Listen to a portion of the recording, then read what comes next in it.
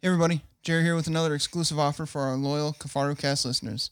Our friends over at All In Company are giving listeners 10% off their all-new magnetic digiscoping system. And did I mention free shipping? That's right, 10% off plus free shipping. So head on over to allin.co, that's OLLIN.co, and enter in the promo code KAFARU, all caps, to save yourself 10% and get free shipping. Now here's Aaron with the podcast. It's Saturday morning, everyone. Welcome to KafaruCast. That's the 4th of July weekend. I am still at the Snyder World Headquarters, but I think I'm going to be able to move to the Kafaru World Headquarters soon if they've ever finished the tenant improvement. But I've got a guy on the mic that I've known for a decent amount of time, followed him online, and a fellow Wyoming resident, 307 represent, is Sam Davis. What's going on, man? Hey man, how are you? It's good to be on here. Glad that you guys are here in Wyoming. It's pretty cool. Thanks. Yeah.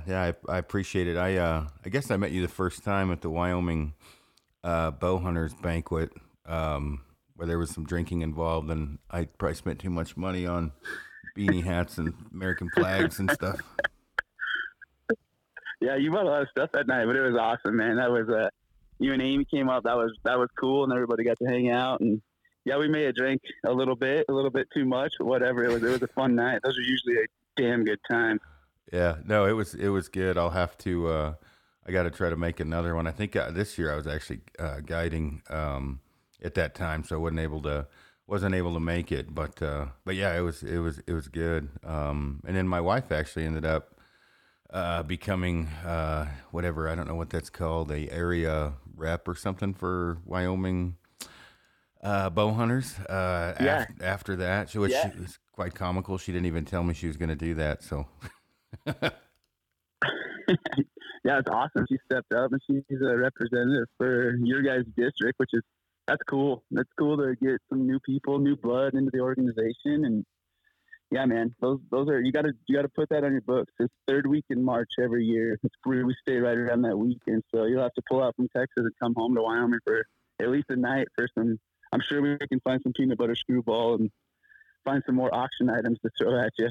Yeah, no kidding. I was actually doing some, I think, military training during that time, but yeah, I'll make it to the next one. But as far as Sam goes, I guess, in no disrespect intended when I say this, when you hear people say I've got friends that are hardly ever online that kill more than all these jokers on social media or whatever else, that would probably be Sam. Although people do know who you are, but not at the respect or maybe the umbrella that you probably deserve. And you get after it and have been hugely successful, but not as probably well known as you should be, especially in comparison to the Instagram world. Well, thanks, man. I just grew up here. Bow hunting has been everything I've done since I've been 15 years old. I think I've shot one thing with a rifle since probably year 2000. I've used the rifle once. So yeah, man, bow hunting's in my blood. You know how it is. When I picked it up, I started shooting. I killed a high country mule deer that first year when I was 15, and man, it really set things off. So yeah, that's all I do. And chase critters. I can't say I go state to state that much. I mean, I've hunted New Mexico, Arizona, Montana, Kansas, and but yeah, I love it. I live for it. It's what I do, and everything revolves around bow hunting. Take care of my family, and then just bow hunting, man. That's all it is. Yeah, and you've kind of go over a little bit of a list of some of the animals. I mean, you're very successful, so you're somebody that well, like Kenneth, one of the guys that works for me right now, which reminds me of probably us. Well, me in the case of like over 20 years ago. I still like to get after it. Obviously, I'm in the mountains as much as I can be, but when I say reminds me of, I'm still the same way. They will be at my house from the time the sun comes up till it goes down, shooting all day. They don't stop. And that willingness to learn, you know what I mean? Like when I start tuning a bow, if I shimming cams over, fletching arrows, I start breaking down different things gear wise. they're hungry, and what he brings you up all the time, like like he just got an XF-33. He's like, Sam shoots a PSE. I'm like, I know, you know what I mean. So, but what are some of the accomplishments? Different animals, maybe more highlights, larger animals, crazier hunts, that type of stuff. Well, I mean, I don't want to sound like braggadocious. I just, like I said, I've been I've been a Wyoming resident my whole life. So when I was a kid, I started building points when I was 12 years old. So I'm 37 now. And by the time I hit, 34, 33, I started having enough points that I could start shooting for some of those lower point units for like bighorn sheep, moose, and stuff like that. So, man, I've been very fortunate. I killed a bighorn sheep back in 2017 in a unit in Wyoming that the harvest percentage is even really low, and it was cool. It was the first archery killed ram to ever come out of that unit, and it still is the first only archery killed ram to come out of the unit, and so that was awesome. I didn't go in there necessarily with that goal. I just went in there and wanted to kill a cool sheep. I didn't know that anybody hadn't harvested a ram until in Wyoming you have to check them in, and I got him plugged and did some research. He ended up being a 9.5-year-old ram with archery equipment. So it was the oldest ram ever killed in that unit and the only archery equipment. So only one ever harvested with archery. So that was pretty badass. I mean, when you put everything you do into archery and it's your home state and you bust your ass and then to go up there and kill him on the second day in some nasty, nasty terrain with my buddy Zach and another buddy Ryan. You've met Zach. It was badass. And then also I killed a Shiras moose 2 years later. I drew a Shiras moose tag, and country that I'd never been in also, just went for it. And my buddy Zach and I again laid the hammer down, and man, killed a hell of a moose. I'm not a big score guy, but he was a big Shiras. I got a big Shiras that year. So that, and then elk hunting, I've killed a lot of elk with a bow. They're a lot of fun to chase, and they're kind of big and dumb and yellow, but I like chasing those big bulls. And so, yeah, man, that's it. And then pile of mule deer and pile of antelope, a handful of bears. I chase everything. I'm not a one critter kind of guy. I'm kind of like you, man. If there's a tag for it, I'll put in for it and go for it. Gotcha. And for those who, that if you don't know Sam's one of those, without pumping your tires up too much, very few times do you find somebody who is fit, smart, with dedication, mental toughness, shooting ability, animal behavior, field craft. You are one of those people at all that combined. You started early. You were probably shooting shit you shouldn't have been with a BB gun, like most of us our age as a kid, and kind of took it from there. And so, kind of I like to get your views on this, and I talk about it all. I know a lot of fat guys that kill shit. Like, will they be able to last as long as somebody is in shape? No, but they're getting after animals because animal behavior, patience, things like that. Talk a little bit about that with you and kind of your mentality, because in fact I call Sam Captain America. Sam's a very fit, big, strong dude, but you can also shoot and obviously again field craft, animal behavior, shit like that. Talk about that. How much time do you spend on fitness? I would imagine you probably work out every day, shooting and knowing animal behavior over the amount of time obviously being in the woods. Yeah, man. I would say animal behavior's got to be one of the top things. I think you can be the most badass guy in the gym. I think you can be a badass on the 3D range, but if you don't know what that mule deer's thinking, what those mule deer ears mean, what that mule deer's looking at, how his bed is set up, where he's laying, if you don't know what that bull elk's doing in the back of the herd or what that bull elk's doing flanking his cows, if you don't know where those elk are headed to go bed down, if you don't know what that antelope's doing, if he's traveling from water to a bench where he can see, if he's going to sit out in that wide open flat, knowing if he's going to walk close to some draw or something that you can get close to when he's making a move to water, that's all huge.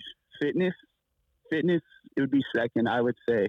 I like to be in good shape. I work out 7 days a week, man. I really, really, really, I think that dedication to be in good shape pays dividends in hunting. Not only just being in shape and being able to stay out there longer and recuperating faster, but I think the mental game that you get by making yourself. I went to the gym this morning. I know me and you talked about that. I stayed up late last night, but had to get a gym workout in this morning just because I need to. It's a mental thing. Like if you take a day off, that's cool, but make sure you make it up, right? I try not to have those days off. Those animals aren't taking a day off. I know that sounds kind of silly, but it's legit. Like I put all into it as far as the fitness and shooting. I don't know if I dive as deep into like the tuning and stuff as you do. I don't tinker much. My setup has been the same for years as far as an arrow setup, but I shoot daily. Sometimes it might be 1 arrow a day. Sometimes it might be, 60 arrows a day. I think that it all plays into it, but man, like you say, animal behavior is a huge freaking part that people overlook, and you really don't learn it unless you do it. So yeah, that'd be kind of how I would set it up. I would say animal behaviors, it's way overlooked in this whole Instagram, Facebook world. Yeah, and I think, and I try to always break things down. And if I was drinking, this would be a lot funnier. But you can't read about how to pick up chicks. You got to do it, right? You're not get laid from reading Totally. a book. Yeah, I mean, you're not going to get laid from reading a book. You got to learn what to say, what to do. Reading the woman, you can read about it, but you got to be able to talk to her and read her body language. And I've tried to bring up this up to guys and gals, although I don't know how to read a man. At least I hope I don't. Calling elk is the same way, right? I mean, if you walk in, or think about it this way, if you're at a bar and a chick walks in and says, screams out, "Somebody screw me," you probably want to walk away, right? She might give you the gift that keeps on giving. Like that's not good.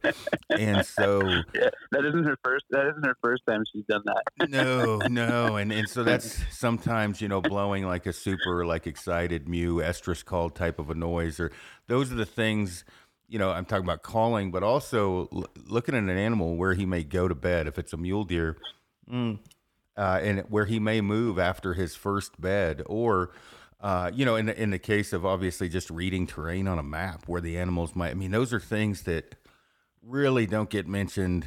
I mean, you always hear about fitness and shooting; those are the big ones, and they're both important. Yeah. But no matter how fit you are, if you can't hit the animal, that's a problem. And no matter how good of a shot you are, if you're not fit enough to get there, that's a problem. And no matter how good of a shot you are and how fit you are, you're probably not going to kill much if you can't, read the animal and understand behavior. So it's kind of a big package, obviously. And one of the things, I tinker a lot and screw around. I do a lot of reviews, crap like that. And, there's nothing wrong with that. Although I would say that you would be a lot better off getting one bow, one arrow, and one sight, and then turning off social media and shooting. If you're a tinker, I get it, but like yesterday I was doing. In fact, you messaged me, like different groups or whatever with that Omen, because it's a little bit more of a fast, like a speed bow, and nothing wrong with that. But then I quickly found out you shoot that bow. Is that correct? Yeah, dude, that Omen. I used it bear hunting this spring, and that thing's it's a beast. I don't know when you're going to release this podcast, but I think everybody's going to be excited on July 6th when they get to see all the stats on that thing, man. That Omen is rad. I think it is. I mean, you've shot a lot of bows, but that Omen, that's a sweet shooting bow. It was an eye opener for me on technology, because the original Omen I was not a fan. I just shot it a few times at the shop, and it's just a little bit of an aggressive, well, not a little, it was a harsh draw cycle. And I had some people message me last night saying, "Hey, you always said speed is the least thing you worry about. Why are you talking about a speed bow?" And I'm like, well, you need to listen to what I said. I won't sacrifice accuracy for speed. The Omen is one of those strange bows. You are not sacrificing accuracy. And I tried to shoot a group to show people that, and it still didn't convey the message. If I can shoot, and I like I for years I shot 80 plus pounds, and with shooting the the recurve and everything else, obviously not a recurve, meaning a compound, shot high poundage. When I started shooting again, I didn't want to wait compound. I didn't want to wait for 80 pounders. They're generally a little bit longer weight, and I was able to get that 475 grain arrow at at 280 to 290 benchmark, which is where I like to hit. Well, with that Omen, I got 291 at 69 pounds with a 475 grain arrow. And, could I shoot? The forgiveness is there. Yeah, I mean, it is. And I when I first shot it, I could give two shits about hand shock, but when I first shot it with nothing on it, there was hand shock. And I actually even had people messaging me, hey, I shot it in the range and it vibrated a little. And I'm like, did you put anything on it? Because once I have all that shit hanging off of it, there was no hand shock. It was extremely fast and very forgiving. I ordered one for my wife immediately because she can't pull as much poundage back. So if she can gain 30 plus feet per second and shoot 2 pounds less than she's shooting now, that is a net win if it's the same forgiveness or about the same. Yeah, it's huge. That bow is, I know, like you said, I know I was telling you, I got the 80-pound model. And I have always been the speed chaser. I'm not going to sit here and lie. I shoot a 460 grain arrow, gold tip, 250, X100 XT, nothing fancy. Used to shoot Blazers. Now I shoot an AAE hybrid, 2.6 on there. And I used to shoot 462 grains. I didn't even put that through the chrono. I drew a bison tag this year. So I was like, when I got that Omen, I was like, all right, I'm going to set this up for bear hunting, but I'm going to build an arrow that's heavy to actually smack a buffalo. I've never rebuilt my setup since 2009. So I was I was nervous. Like listening to all these podcasts. You let all that crap get your head. But I took a 250. I slapped a 100 grain insert in the front, a brass insert in the front of it. I ran my 100 grain tip up front still. So whatever, 200 up front. I don't know FOC, so I don't even know that game. But I built it. It came out to be like right at 540 grains. I put it through that 80-pound Omen with a 30.5-inch draw, and it swung an arrow at 303 to 305 feet per second. And I was like, holy smokes, and so smooth. I got that fixed blade broadhead to tune at 303 feet per second. I mean, it is flying really well. I was very impressed because I'm not a fixed blade guy. I've shot mechanicals forever. I made a Grim Reaper mechanical Pro Series. I've shot it, and so I got the Grim Reaper Micro Hades strapped on the front of it for this bison hunt, and I got that Micro Hades flying really as good as I can shoot out to 60, 70 yards, and I hope I can get within 60 of a bison. So, yeah, dude, they're unreal bows. Yeah, I was surprised, and again, I don't trying to convey the correct message, no matter what I do, sometimes it still doesn't come across correctly. So if I can get the speed I would normally at 75 pounds at 69 with the same arrow weight, that's a victory. Yeah, if totally, I shoot it more accurately, especially too. Yeah, I mean, you're 37. I'm pushing mid 40s now. I'm getting closer to 50 than I want to be, and I still don't have shoulder issues. But I'm also not an idiot. If I can draw 70 to 75 instead of 85, that's a good thing. And I am not. I don't want to say I take unethical shots. If I know I can get the arrow to where it needs to be, I'm shooting, and. I take frontal shots, doesn't bother me a bit. I'll split the shoulder and the neck, on a cornering too slightly. Things I get bashed for on Archery Talk and other websites or forums. I shoot. And you're the same way. Gretzky said it. You're never going to make a shot you don't take. And I'm not saying take unethical shots. For fuck's sake, don't send me messages about that. But if I know I can get the arrow in there, I'm shooting. And having the bow behind it and the ass behind it. Yeah. No, go ahead. Yeah, well, I remember I sent you a video of a deer that I shot last year in Montana. You were talking about angles, and I sent you a video of that deer I shot in Montana last year. I mean, that was a hard quartering shot. But when you know your setup and you've killed a lot with your setup, you know what you can do, and you know how you can be ethical, and it can be fast. And the angle that I hit that deer at, I mean, it dumped him so fast. When you know your angles, and you don't be an idiot, like you said. I mean, everything's sometimes when you know your bow, and like you said, when you got some ass behind it, and you're flinging, in your setup. You look at your kinetic energy, your everything is your momentum. Those are setups that are built with that broadhead you got on there. Like you're a little above the realm of some people. I mean, know your setup, I'd say, is the biggest thing, and don't be an idiot, man. There is a lot of dumbass shots I'm seeing on YouTube though that really, really, really frustrate me, and I think a lot of new hunters are seeing that, and I'm just like, come on, you know, like you have to. I don't know. You know what I'm talking about? Have you seen some of that shit you see on? Yeah, I can. You watch on YouTube, and it just I shake my head at it. And I try to bring people back into the realm of reality, and I do. I'm a bit blunt, so you know, I've had people tell me, you know, I'd never take that shot, and then I'll be like, well, yeah, you can't hit a stop sign at 40 yards. I wouldn't take it either. But you could also look at maybe, potentially, possibly, maybe work on your shooting. That would help, you know. And I'm kind of stuck in the middle between. When I say in the middle, right? Like I'm all about, you know, if you can get closer, you're going to be generally more successful unless you really push it. But I'm also kind of that guy that I'm not quite at the level of Gillingham of absurdity when he's talking about super light arrows, but I'm a 280 guy. And that's something guys are like, you shoot really heavy arrows. I'm like, well, when I shot 85 pounds, I did. When I'm shooting 70 pounds, I just want to be at 280. Whatever that arrow weighs, I want to be around 280. I'm used to that cast of that arrow. The bow's generally, when I say generally easier to tune at 280, you push that, you know, 300 mark. It's a little bit, well, not a little, it's harder to tune. And so when I have that 280 mark at 70 pounds, that means I'm around 470 to 490 arrow weight. And then I know my parameters and limitations of what to shoot or what not to shoot or, you know, whatever. Like I always creep into the shoulder.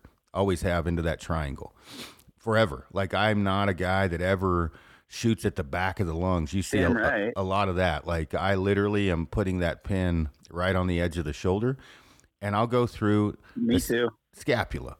Guys are so scared of the scapula, and I'm like, well, don't hit it in the T of the scapula for Christ's sake. But I zip through scapulas with a fucking recurve with a fixed blade, right? And guys are like, yeah. People will message me, and I shit you not, and I'm not saying this in a negative way. People need to learn. I'm just saying, hey, I got a 31-inch draw length. I'm shooting a 500 grain arrow. Is that enough to shoot a mechanical at an elk? And I'm like, shoot a butter knife, buddy. Like, Jesus, yes. I mean, you shoot whatever you want. And I'm like, hey, man, hey, where'd you hear you couldn't do that? And again, I make fun of archery, talk a lot. And when I say that, meaning – I don't know who shot more elk between you and I, but I would say between the two of us, we're pushing 50, 60 elk on the ground. Quite a bit. Yeah. I've shot them with everything, and I've never hit an elk and been like, man, wow, I really wish I had this, or man, the only time I had a component issue on an arrow, and that was it. And it's like, you know, hitting the animal where you need to hit it is, you know, important. And if you're not a good shot, you might want to get closer and not shoot at it far away. Or if you're not pulling back the pounds or a little bit lower draw weight, definitely shoot a fixed blade. But the reality is go ahead. Go ahead. No. I was gonna say, look at what we do. We got our wives. You and I both have wives to shoot, and so we take all of this into account every single time. It's not like we just focus on our 28-inch draws and 30-inch draws and heavy poundage. It's not like we're just worried about ourselves.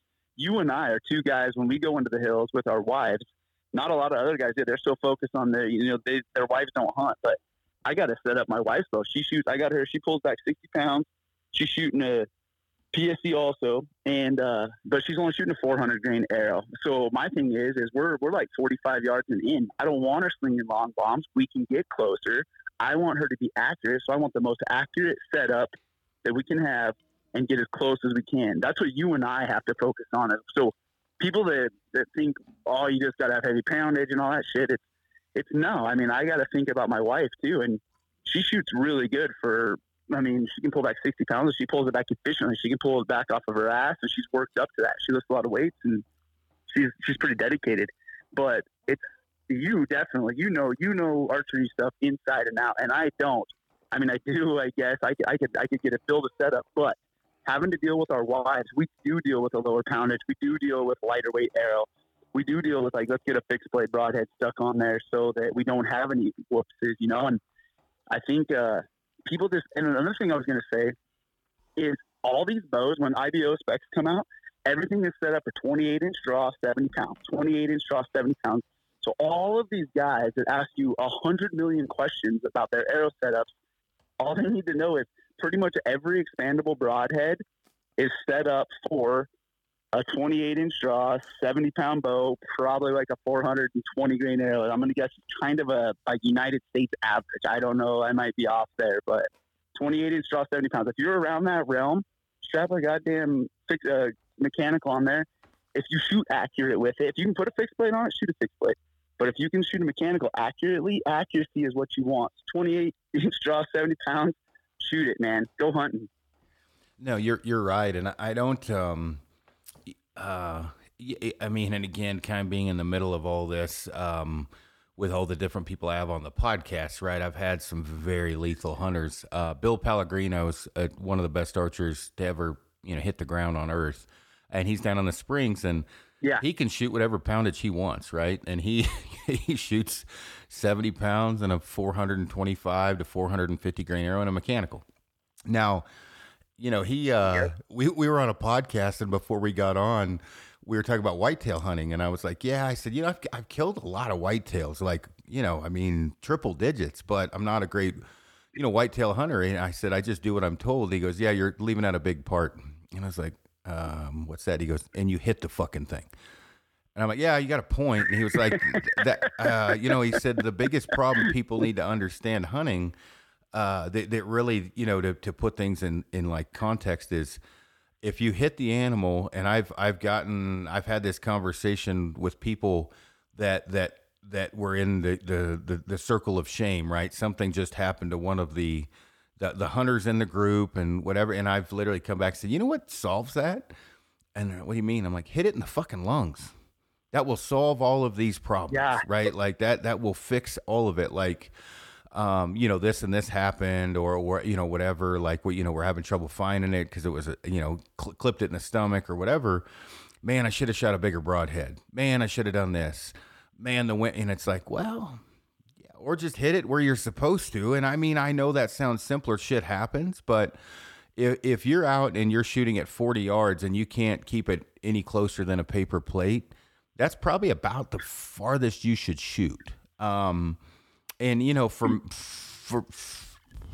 I'm really gonna stir up shit here. I'd like to get your feedback on this, but if I shot yesterday at 96 yards and that was about the size of a paper plate, and I'm not saying that's an ethical shot or unethical or ethical or unethical or whatever, but what is the difference between a Levi, a me, a Gillingham? I'm not comparing myself to them, but just saying those are guys I know that can shoot that group. What's the difference between us and other people that can do that shooting at 90 and comparing it to a guy that can't hit a paper plate at 40? If he says, oh, I wounded one at 40, he gets a pass. They don't dissect his ability, how much he practiced, the tuning. But a guy says he wounded one at 90, he's going to hell quickly and probably getting stoned to death in the courtyard. But nobody ever really dissects, okay, what happened to that guy at 40? Did he put the effort into it? Does he live and breathe archery? Did he practice? And I try to make sense of that, I guess, to people. I think it's accuracy is so overlooked until you get that guy that's at 40 yards, and that same guy that wounds one at 40 yards, he's going to talk all sorts of shit about your 90-yard shot that you wounded one on. I mean, that happens every year, but I think you can go to a 3D. You can go to a 3D shoot. You've seen this. You had that best of the best or whatever this in May. You just put some added pressure right there. Watch a guy fold at a 3D shoot. Not a live animal, not a elevated heart rate from climbing up the mountain, but watch a guy fold at a 3D shoot in front of a crowd. That's where you start seeing those groups get bigger. Can't hit a 12 spot. Can't hit anything. Just complete nerves. Get high low shots. You see it all, and then. Yeah. I don't get on archery talk. I don't even know. I've never got on any of those forums. But I just been like what you watch on Instagram and you see the comments that people make when someone puts a long bomb shot up there. And I don't I don't know the background, say, of some of these 80, 90-yard shots I've seen. I don't know what these guys do, but I've seen Levi Morgan shoot. I've seen him. I don't know the distance of his shots from some of those Dall sheep and those moose, but that guy can freaking do it. And he could outshoot those guys out to 150 yards better than they could shoot at 40. So it's all about knowing your weapon, what we did, and practicing with that damn thing, and then just stay in your lane. I think that's the biggest thing is don't get over your shoes. Like don't do something.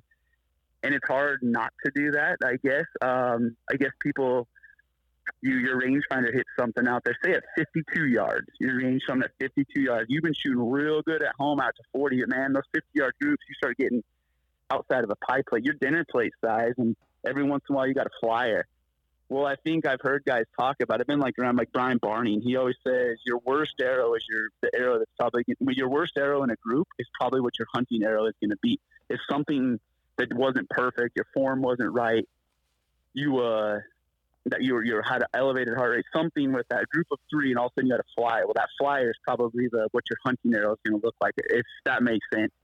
So I think people just need to stay in their lane, know your limits, and don't get caught up in all the bullshit on the Instagrams and the Facebooks and YouTubes about these 100-yard shots. Just stay in your lane and don't worry about that other guy's doing, because you got Aaron Snyder out there. You can drop bombs, man. I've seen you shoot. Your groups are ridiculous. You could probably outshoot guys with your trad bow at the 60. So I think just everybody needs to stay in their lane and don't get over your skis. Like, just do what you know you're capable of doing. And then if you're on your knees, subtract 15 yards, because you're damn sure not as accurate as you are standing up.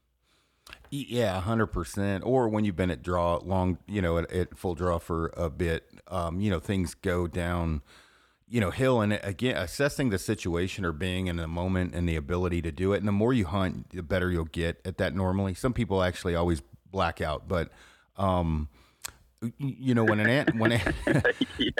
I have guys that forget to look through the peep sight and shit, but when you're like when you're practicing, and I try to, I'm not a big note taker, but when I'm practicing, whether it was with a stick or a compound, and I'm lucky I got a 3D course at the house, but things to think about when you talked about that bad arrow. What caused that bad arrow in practice? Something caused it, right? Like Jesus didn't come down and throw that fucker in the stomach. You did. Like, you made it hit the stomach. Why? Did you fade out of your peep left and right? Okay, is your peep sight too big? Yeah, peep alignment. Yep. Yeah, exactly. Yep. Was your alignment off, or do you just have a sex toy for a peep sight and you need to maybe make a smaller one? And I've had guys say, "Well, I shoot a big peep for low light," and I'm like, "Okay." When's the last time you killed an animal in super low light? Well, I've shot one, and I'm like, okay, you've shot one. How many animals have you shot? Well, I probably shot 20 total. I'm like, okay, so you're less than 1%. You know what I mean? Like, breaking it down, or less than 10% or whatever. And I'm like, okay, so you're sacrificing out of 20 or 19 other animals.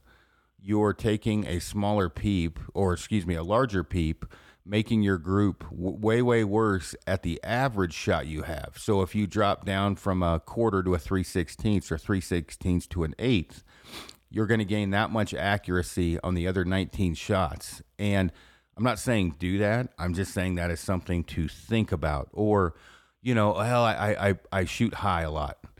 Okay, there's many reasons for that. You could have peep creep, out the top of the peep. But also, if you've got a 6-inch stabilizer, you might want to pull a Kyle Douglas and throw some shit on the front of that bow to help that thing tame down. And, well, I like a light bow. I like to hit shit too, right? Work on that forearm, punch your clown a little more, like work out, right? Like it's accuracy. Get tougher. Get tougher. Yeah. And again, just trying to put things in context for people listening in. What is your bow? Like, what is your setup? You said you're not a super tech guy, but obviously you know what you're doing. Do you have a stabilizer? Do you have a kickback bar? Like, what's your kind of setup in on a standard bow that you put together? All right. So if I'm running an aluminum riser, so not on my light carbon bows, I run a Bee Stinger. I got probably 5. It's like the 10-inch Bee Stinger. I got like 5 ounces or 6 ounces up front. I don't run a back bar at all. I always shoot. Levi Morgan, don't listen to this. I always shoot with my quiver on. I always shoot hunting scenario. So I run a tight spot, 7-arrow quiver. I usually got 5 loaded up in it for practice and everything. Black gold sights. I run you're going to laugh at this. I'm old school. I got one bow I set up. I run a 8-pin black gold. They had them put some extra pins in there for me because I don't like having a slider. So it's 20, and I think with this bow at 303, I got the bigger housing black gold, so I can. I'm not laughing at anything. I run a 7-pin with a slider. That's my sight normally. Okay. So I'm like you. Oh yeah, I've been a pin gapper my whole life. So even when I got my slider on, like I was up at the hunting summit this weekend, and I was shooting against everybody in 3D target in the 3D shoot. I have a 5-pin slider, and I don't move it unless I'm past 60. Like I just gap shoot everything. And I just grew up with that. So I don't like to dial in. You tell me it's 43 yards, I'm going to put my 40 pin right on top of the 12. You tell me it's 48 yards, I'm going to put my 50 pin right on the bottom of the 12. So I grew up shooting that. But as far as bows, I don't run a sidebar. I don't run a back bar. I don't run a back bar. I run a medium. All I like is my stabilizer to reach out further than my sight. So when I'm stalking, I can use my stabilizer as like when I'm crawling on all fours, I can stick my stabilizer in the dirt and I can crawl with my hand on my handle of my bow. So I'm not like hanging up and jamming my damn sights into the grass. I like to be able to stick my stabilizer right in the dirt and crawl with it. And I like a metal ended stabilizer. So I like those bee stingers because they're metal on the end, so I can stick them and crawl through the rocks. I don't got a goofy limb saver rubber thing on the end of it flexing and falling off. So that's what I run. Ripcord rest. I'm pretty simple, man. That's my hunting setup. That's my 3D setup. That's everything. Now on those carbon bows, I'll take the ounces. I make them heavier. I'll take the bee stinger weights and I put a couple right next to the riser, run my threads through that, and I still run the same stabilizer. I just put a couple ounces right tight to the bow coming out of stabilizer. But that's kind of my setup. That's about it. And they're all my bows are 80 pounds, 30.5-inch draw. Like I was saying, I shoot that gold tip. My arrow forever has been 460 grain with the Grim Reaper up front. And this year for that bison hunt, I got a 540 grain arrow that's going to be going down range at him. But yeah, I'm not very techy, like I said, but that's always been my setup, and that's why I shoot like that. I want to shoot at a 3D just like I do hunting. So I mean, let's dissect a few of the things you talked about. And yeah, I kind of interrupted you there, but I literally, when I went to 5 pins, it was confusing because I had shot 7 for so long. When it's farther distances, I count backwards. So you see guys go 20, 30, 40, 50. If it was 68 yards, I'd go 80, 70, and then drop it at the heart. Or, whatever, my 70-yard pin. And so I think when people listen into this, here is shooting both. Like I've got everything now from a Spot Hogg 7-pin with a dial to an option sight that Dan Evans makes, that option 6. I've got an option 8. I just got a bunch of HHA sights in, goofing around with them. They're 4-pin. So, 20, 30, 40, 50. And the only thing that I tell people is I am strongly against a single pin for hunting. Now, if you're already doing it and you like it, rub some funk on it. I'm not telling you to stop. But new archers, I can promise you that when you hunt elk or you are approaching a mule deer, one, learning to pin gap. So don't be a single pin baby, meaning even when I have a sight that has a rover, I work on pin gapping a lot, meaning I come up over a hill and let's say I'm guiding Sam and this could happen when I say that, meaning Sam, you may come down and hunt Aoudad with us. Luckily for me, I don't have to do this with you, but all right, 47. And then he grabs his sight and starts to dial, and we're losing time. And I mean, time is very valuable, especially with swirling winds and everything else. And he goes to dial it to be exact. Okay, if it's 47 yards, I am putting my 50 just below. You can see the 40, you can see the 50. 50 is going just below the body line. Bam, dead. Well, if you go to grab that dial, you're taking time. And so you have those pins it literally boils down to efficiency and time to pin gap. You don't have to move anything. How many times have you drawn back on an elk? Less movement. Yeah, movement. Less movement, too. It's one other thing that you don't have to dick with. You don't have to put your hand up there. You have to duck your head. Most guys' eyes aren't that good, so they're looking down at their numbers. oh shit, he moved, dial it in, look back up. Now the aoudad's gone, or he's looking at you, whatever, you're busted. Yeah, 100%. And, a lot of times, especially hunting solo elk, I'll call a bull in, he'll come to 18, 20.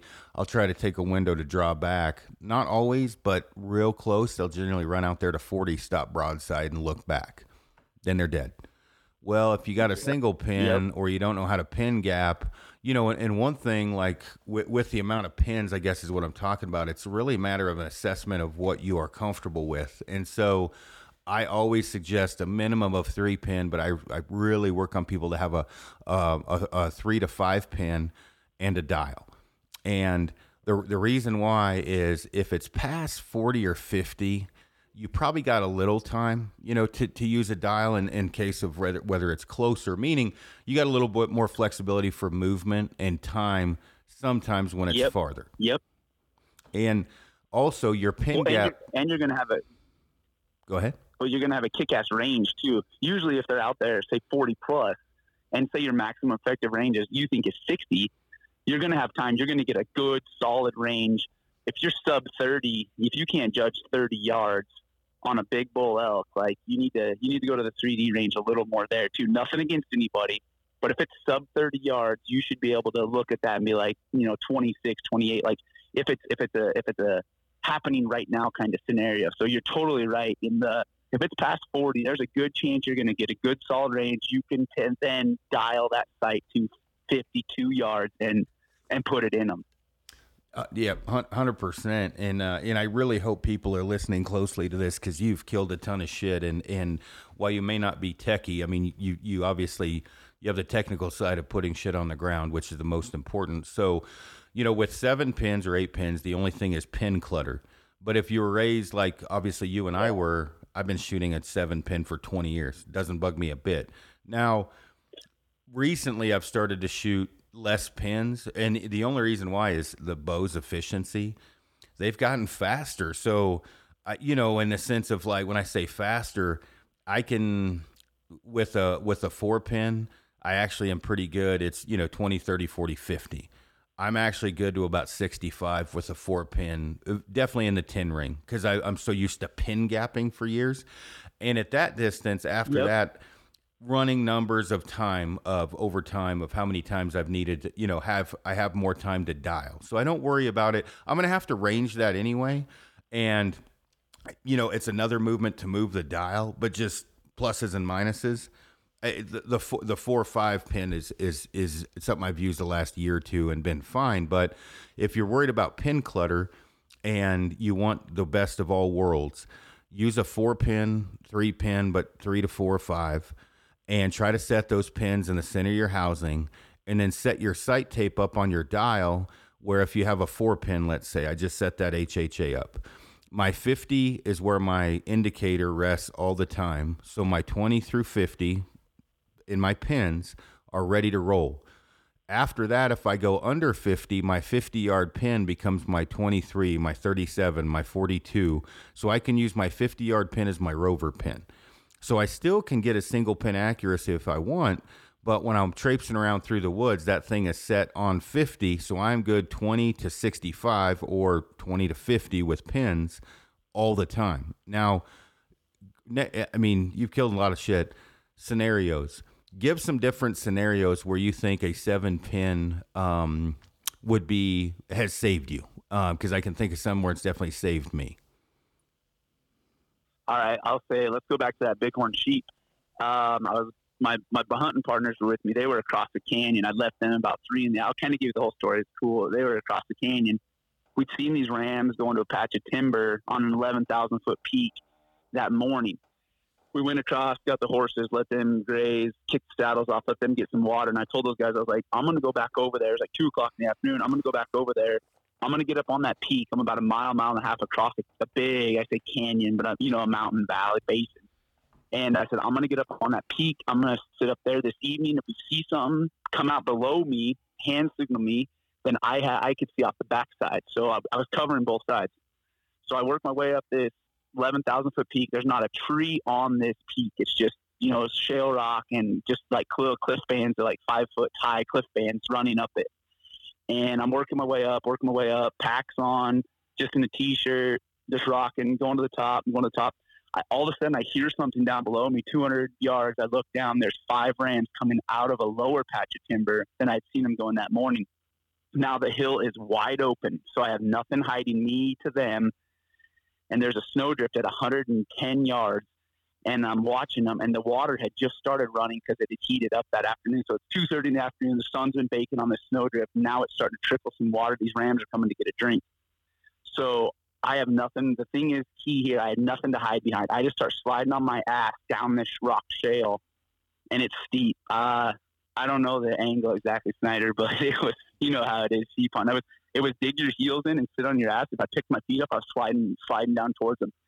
And they're working their way up to a snowdrift, and I'm working my way to that snowdrift. I'm going to tee into them right there. There's a grassy bench just off that snowdrift that runs, it's probably a 40-yard long bench that snowdrift had piled up in, and there's green grass growing on the south side of it. And I know they're probably going to get some snow, and then they're going to work their way underneath me. And I'm sliding down. So this whole time I've got a yardage on the snow, and I've got a yardage on the green grass, and I'm just sliding at them. The rams work their way up. They get to the snow.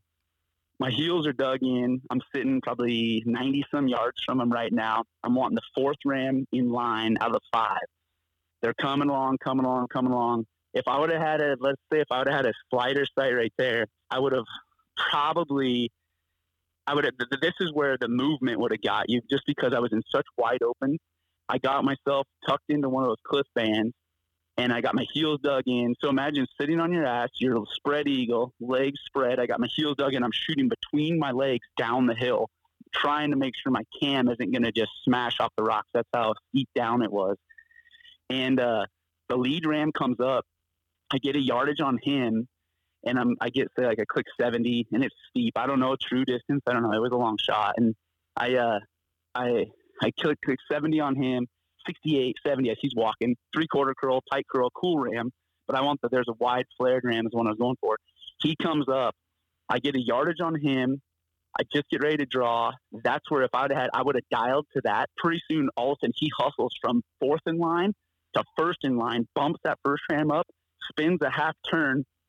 I re-range right there and come to full draw. And right there, when he went from, say, 76 yards, which we're talking distance now where it's crucial that I do know my yardage.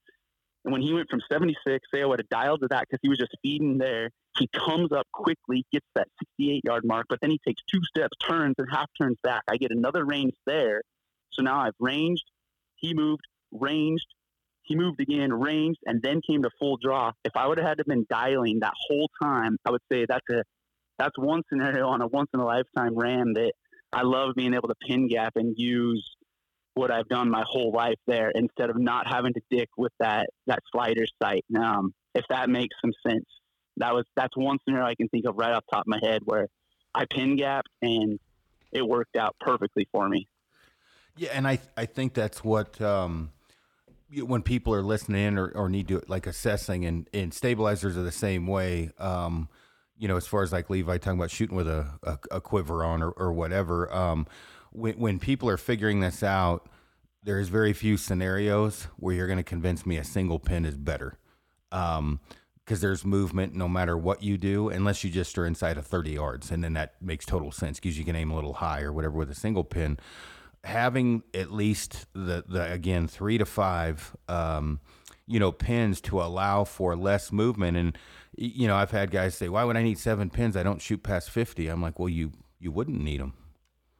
Why are we having this conversation? Yeah. I don't understand, but being able to, if you can shoot really well out to a certain distance, assess how many pins you need from that, because there's going to be a time guaranteed you're going to bounce an animal out from 30 to 50, and having the ability to range and skip the movement after that and just draw back and shoot is going to save you on the animal. I run with some killers. I run with some dudes that none of your listeners would know. There's no Instagram. There's no nothing. Just I grew up with some dudes that I think that's what's made me a better bow hunter too. I mean, we are so goddamn competitive with each other. We push each other. Everything's a competition between us. Whether it's I mean, whether it was city league softball with the boys or drinking beers, I mean, or chasing girls or anything, this group of guys I've grown up with, and we've bow hunted together. I shouldn't say together, but we're all just our crew. There's 5 of us.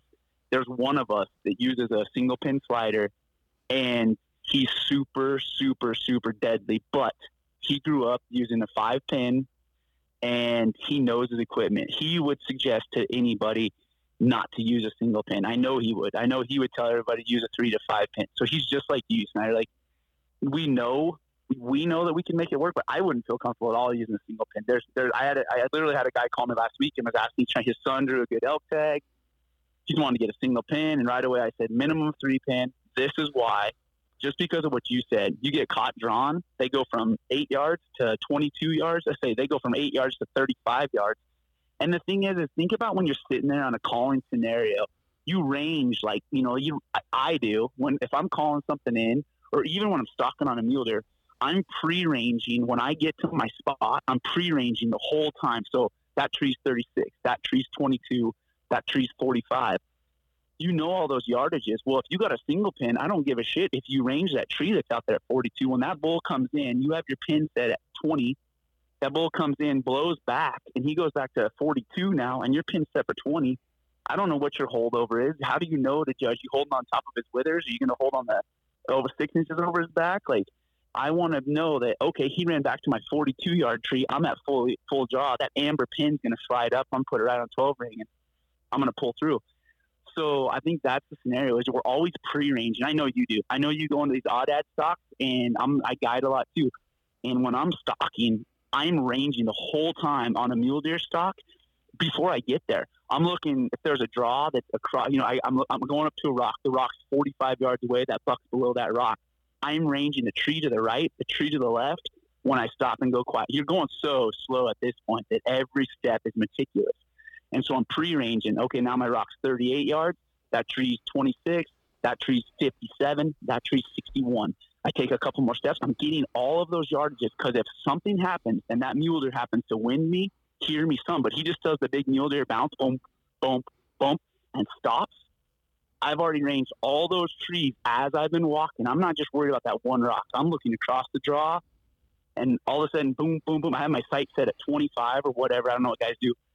Set at 25, and now he's bounced out to 61. You do not have time to reach down, twist that sight to 61, draw back, find him, and shoot. He's going to give you some seconds, but he's going to give you, when you hear that pump, pump, pump, and that buck's bounding away, be at full draw. Be at full draw. He just went past my 44-yard bush. There's a 50-yard bush. There's a 60-yard bush. He's not quite there. He's at 55. You're holding on him. You're holding on. The minute he stops, your 50 pin's sitting right on top of his 10 ring, and you let it rip. That's another complete. I did that 2 years ago on a buck. I came tight to him on his bed. There was a 2-point below me. I knew the wind was going to hit this 2-point. It was a really, really tight pocket that I was in. I was like, I know this mule deer, when if he jumps, he's going to go down 3 bounds across, and he's not going to win me, so he's not going to know what's up. He's going to be looking at his little partner. He bounded down. Boom, boom, boom. I'd ranged. The other side, there was a big rock. No shit. He stopped right at the rock that I'd ranged at 46 yards. And there was an arrow on the way before he hadn't even got his head whipped around already. And I had that 40 pin sitting on top of his back, 50 at the bottom of his chest, and let it go. And that scenario happens a lot. That's another thing I don't think guys talk about, is pre-ranging everything as you're walking into those shots. Like, don't just worry about that rock. Where's his escape route? What's he going to do? Is he going to blow all the way out? Like, I don't know. I don't know if that helps a little bit, but that's something that always is in my mind. It does. I mean, one thing that I wanted to cover when you're talking about pre-ranging, which sometimes it's a given to me and I need to mention it more. Everything Sam said, I need to say again. The other thing too is your pace count, so to speak. And this was hugely important with a stick bow, but with a compound. Yeah. If I get in the red zone, could be 50 or the red zone could be 20, depending upon the terrain. And so if I say I'm in the red zone, like the terrain out here by my house or like Alberta, there is no trees, right? So you're in the red zone the moment you could potentially be in the vision of that deer, meaning, now generally a lot of times they may blow out if they see you, meaning they may not hang out, but you don't want any more movement than, you want the least amount of movement possible. So I range a deer at 46, but he's just over a rise like all deer do, and they're bed just on the other side of, let's say, a big, whatever the the devil's lettuce, whatever the pokey cactus shit is, or bear grass looking stuff, and he's just on a cut bank. So I know I'm going to be able to get a shot at that deer, but I got to creep 15 yards forward, roughly. Once I range that deer, I'm counting my steps, doing a little bit of deductive reasoning. On a normal walk, my pace is a yard. So, like, you know, when I'm walking back or walking in or whatever, I can figure out my pace is a yard. So when I'm creeping, my pace is about a half yard. So, all right, I ranged him. He's 47, 46 and a half, 45, 45 and a half as I'm creeping in. And it's not that difficult if you can keep your shit together. So when I've taken 10 steps, I've cut down 5 yards. You know what I mean? He's 43. There is no movement at that point. I'm just killing him. Knowing when to do that, which is all the time. But go ahead. Yeah, you're 100% right. You asked me about scenarios. I had a mountain buck that I killed, a really good deer. One of the best high country bucks I've ever killed. He was bedded out on an open face at 4:00 in the afternoon. It was a cloud cover teeing in, and for some reason, him and his partner had pulled out of this timber slide, and I can tell you, he was 78 yards from the edge of the timber. He was bedded right out in the open on a bench, straight out 78 yards out on this bench. His ass was towards the timber. His head was facing away. And I got to the edge of the timber, Snyder, and it was one of those things where it's like, you don't get the trophy not trying. And I freaking clicked on my release, and I started walking at that buck. Now, he's looking away. Wind's probably coming uphill. I know it wasn't blowing at him. I couldn't tell you which direction it was blowing. It wasn't blowing at him. I got to 78 yards, and just like you said, I started counting my paces. I'm walking right to this deer in the wide ass open public land mountain buck, and I'm walking right out to him, counting my steps, and I'm watching his behavior. First, I get probably 5-8 steps out there. I'm probably 70, and I see his right ear kicks back. He was sleeping. His right ear kicks back because he hears me. Then when his ear kicks back, then exposes his eye. So he sees me out of his right eye. He's looking over his ass, but he's doing what is that? Is it danger? So then all of a sudden you see his head start to change. You see his posture changing. The whole time I'm counting my steps. He starts to change in posture, starts to turn, and as soon as I see his ass start to rise up, I stop, come to full draw, settle right on his ass. He turns a quarter turn. I put it right on the back of his ribs and sent it home, and it drove right through his shoulder on his offside, completely counting my steps from I would say 76 or 78 yards. I counted my steps all the way in 63. I got 15 yards out into the wide ass open on a bench, same level as him on a really steep hill, and killed that buck. But all because I counted my steps exactly like this. And count those paces. That's a huge, huge thing that guys, I think they are so worried about that damn rangefinder that'll get you a lot. There's a lot of guys that don't kill shit because they're like, he's working. I was trying to get a range and he caught me range. Or I was trying to put my range in that damn stupid pouch. Hang your rangefinder on your bino harness so you can just drop it and it can just hang. It's not going to go anywhere. Don't try and stick in your pocket. Don't try and stick in your pouch. Don't try and do all that dumb shit. Just let it hang off your bino harness and get to full draw. There's a lot of times there where that's going to get you busted. But yeah, counting paces, I've definitely done that. Yeah, and I, with everything we're talking about, I'd say take this as gospel for those listening in, for guys that message me or gals, with becoming a more efficient killer, because all of these things we're talking about are going to happen. Guaranteed, as sure as the sun will set tonight, you are going to go to grab your rangefinder. The deer will blow out in 2 seconds. Would have killed that deer. Meaning, if you had 2 seconds back of you grabbing that rangefinder, or the noise you make, like you're talking about the pouch or whatever. I keep mine in a pouch, but I also have it on a dongle. So when I get closer, I can let it hang. I don't leave it hanging around like a dingle ball all the time. But what Sam's saying is correct. I keep it to where when it hangs, I don't have a lot of leeway on that. I can make it to my eye. And so when it's hanging, it's not swinging around everywhere, but I can drop it. And the other thing too, range finding, once you've got a deer bedded, quit fucking ranging it. You only need to range it a couple times to confirm and then put that bitch down and get ready to shoot. I'll see guys and clients range the same deer 72 times.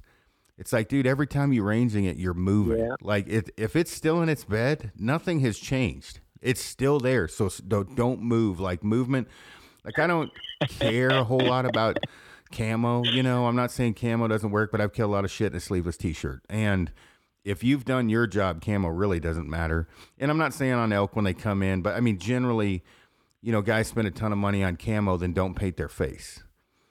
Well, I don't identify Sam Davis from his elbow. It's his face is what I recognize him from. Animals are no different. And so, you know, when I'm talking about this, when you're creeping in on an animal and, you know, once it's bedded down or it's bedded and you're behind it and you're waiting for it to stand, get your shit ready and get ready to shoot. And you said it a minute ago, I try not to ever see anything more than the top of its antlers if I'm going to wait for it to stand. Meaning if I got to creep forward to shoot it, that's totally different.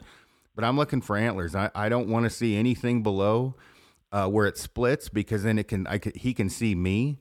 And so if I'm waiting above it, those tips of those antlers tell me everything I need to know. They tell me which way it's facing. If it's facing away, quartering away, whatever. Then when they start to move, it's telling me it just heard me. It's telling me it's about to get up. It's telling me everything I need to know. I do not want to see its eyes, because if I can see his eyes, he can certainly see mine. And those are things people really need to think about, because once you've seen his eyes, more than most likely he's running away. Yeah, totally. Those are key things, and that just goes right back to the beginning when you asked me what are the importance of everything. And I think animal behavior, that's it. That's it right there. And yeah, it's just the less movement, the better.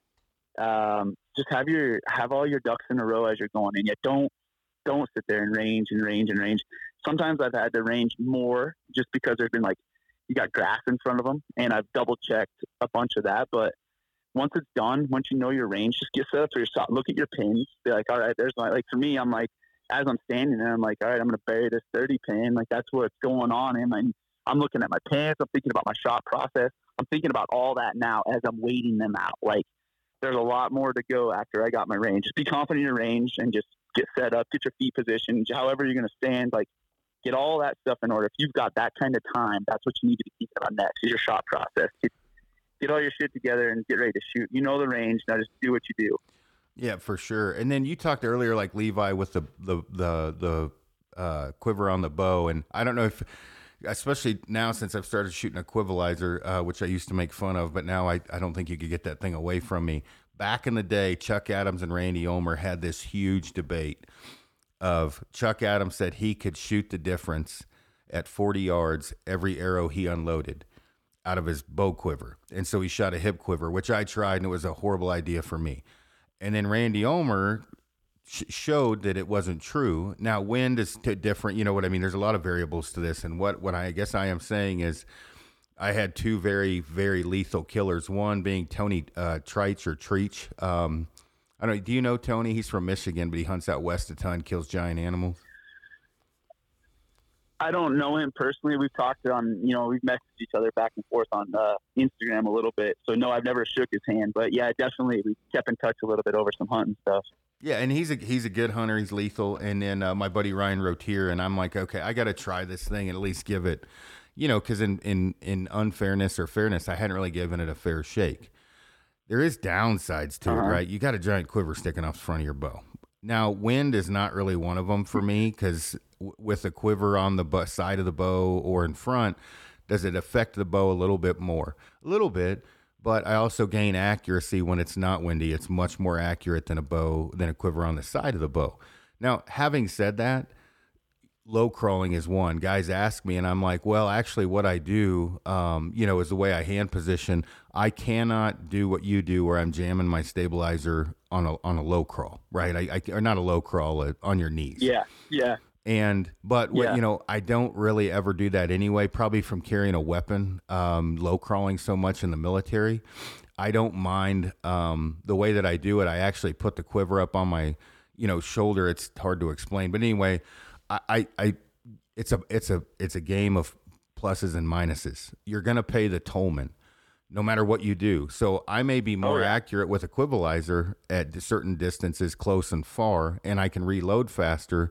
But there's certain times where you might beat me by 15 yards on a 20-minute knee walk or whatever you want to call it, because you can move a little faster maybe than I can putting your stabilizer in the ground.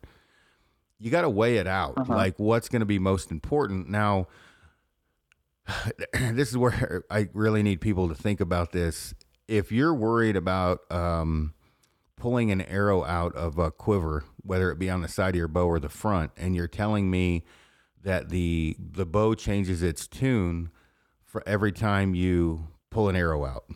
Okay, well, if you're not pulling your quiver off all the time, meaning, you know, Levi pulls his off sometimes or not or whatever, what's the difference? I mean, you just told me that you don't want to shoot a quivalizer because you know, your arrow changes its tune as you empty the arrows, right, one at a time. But you sight it in with your quiver on and you take the whole quiver off.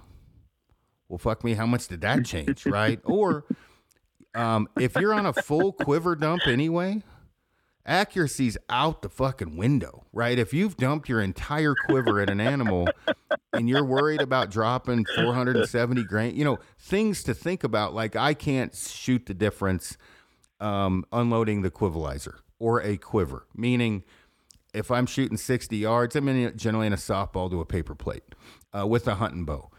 Yep. I can't shoot. Yep. I'm still hitting that thing. So, okay. And everybody has their own system. I am not pulling the quiver off my fucking bow. No way. Because there's generally in a season a second arrow. Now, if Levi wants to do it, who am I to argue with Levi? I'm not telling people if they're confident what they have not to do it, but for people curious, you're not taking the quiver off my bow ever. Especially now, whitetail hunting is a little bit different, but I mean, obviously, Western hunting. How many second arrows have you unleashed?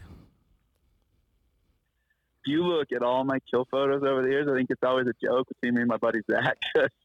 Usually, if I'm shooting something, I'm flinging arrows at it.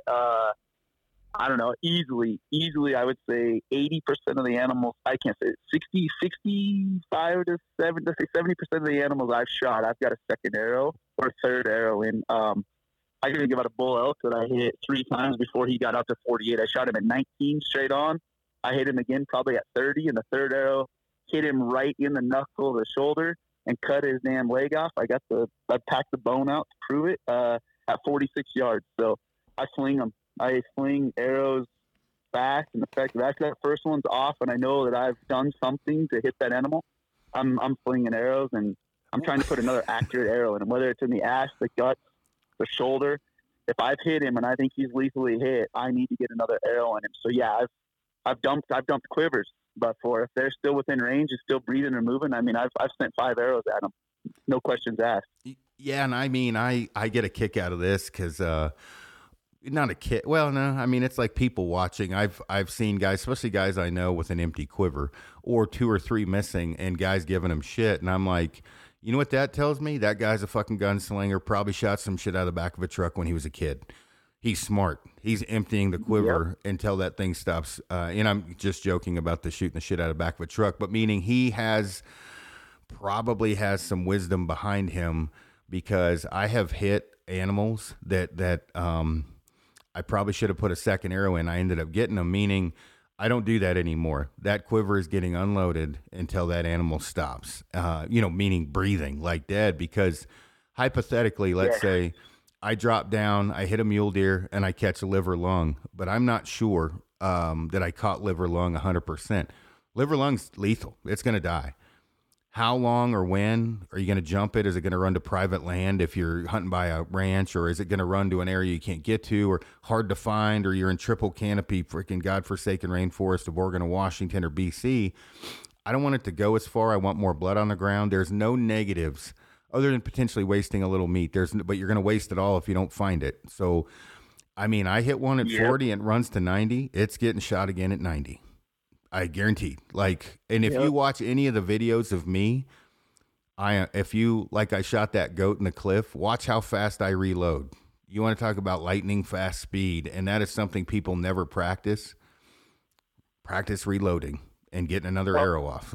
Well, look at you want to go back, and I hate to keep harping on these YouTube videos, but it's the propaganda, it's the stuff that's getting put out there right now. Look at these guys, they'll shoot an elk and they turn around and they want to look at the camera and give the big grin or flex the muscles. Like, there's some times where I shot a mule deer for a video deal this last fall. I hammered that deer. I watched it break both shoulders, and he bailed off out of sight, 100+ yards, or out of sight, right? As I say, 80 yards, he went out of sight. He was gone, and I wasn't going to go running up there because there was a whole herd of deer that I didn't want to blow running up to the edge to look. So I do shoot him. He runs off over the hill. I watched that arrow bury all the way to the fletch through both shoulders. If he'd have stopped again, I would have sent another one his way, but he didn't, and I didn't want to spook the rest of the herd, creating more adrenaline to push him further. But you see these guys, they'll throw up their hands, and it's like, where is the whole part of getting another arrow on your, like, I let an arrow go. The next thing I do is get as fast as I can, get another arrow on the string, and I'm looking, watching. And most of the time I can't say most of the time, I would say every single time I can pull an arrow out of my quiver, I have it knocked on my string, and I'm still watching the animal. Like, I probably never took my eyes off my animal. That goes right back into practice. The more you shoot, the more everything just becomes muscle memory. And I mean, I already have an arrow clicked on a string. I'm in my D loop. I'm looking, and I'm ready to rock again without even thinking about it. I think that's way, way overlooked. Like, you better be ready to rock as soon as that first arrow is launched. You better be getting that second arrow on your string. Don't be thinking about anything else. Maybe grabbing your rangefinder, because now maybe you might need a 78 or just like you said, 90-yard bomb, and now you really need to take your time and breathe and get ready. You hit something in the guts. Me and you both know, you hit something in the guts and say he doesn't know you were there, and it just goes plowing through his guts. That animal might just do a slow walk. He just might get sick, hump up, even a liver shot, hump up, and he doesn't run. He's just walking away slowly. Now you have time. Don't let him see you. Get an arrow on your string now and get ranging. You might have a walking shot. They do that uncomfortable, slow walk. They got a big hump in their back, and they're walking their liver shot. Now he's just walking. He's gaining a yard every step. So be thinking about that, but get another arrow in him and do it now.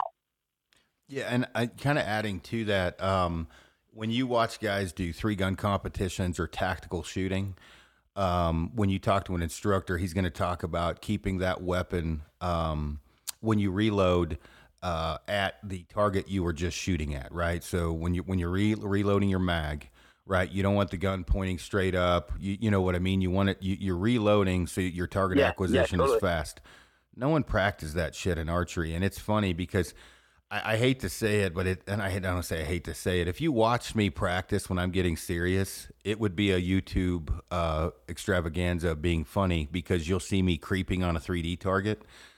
I know it's gay, but I do it, and I will reload as fast as I can to get a second arrow in, because one of the things people don't think about it, first time they do it, a lot of guys cut their string with their broadhead because they're shitting their pants. Shaking, right? Trying to reload fast.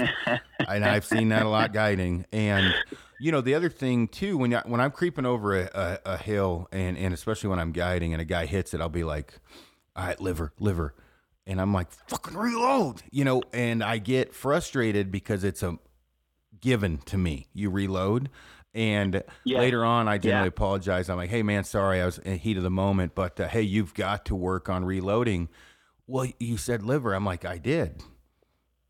Liver can make for a long day, right? Liver doesn't always real long day. Yeah, especially so when you hit an animal, they all do different things depending upon where they get hit, and also what excitement level they were at when you hit them, and then what they saw. So let's say hypothetically a deer's by itself and you hit it in the liver, you're probably okay.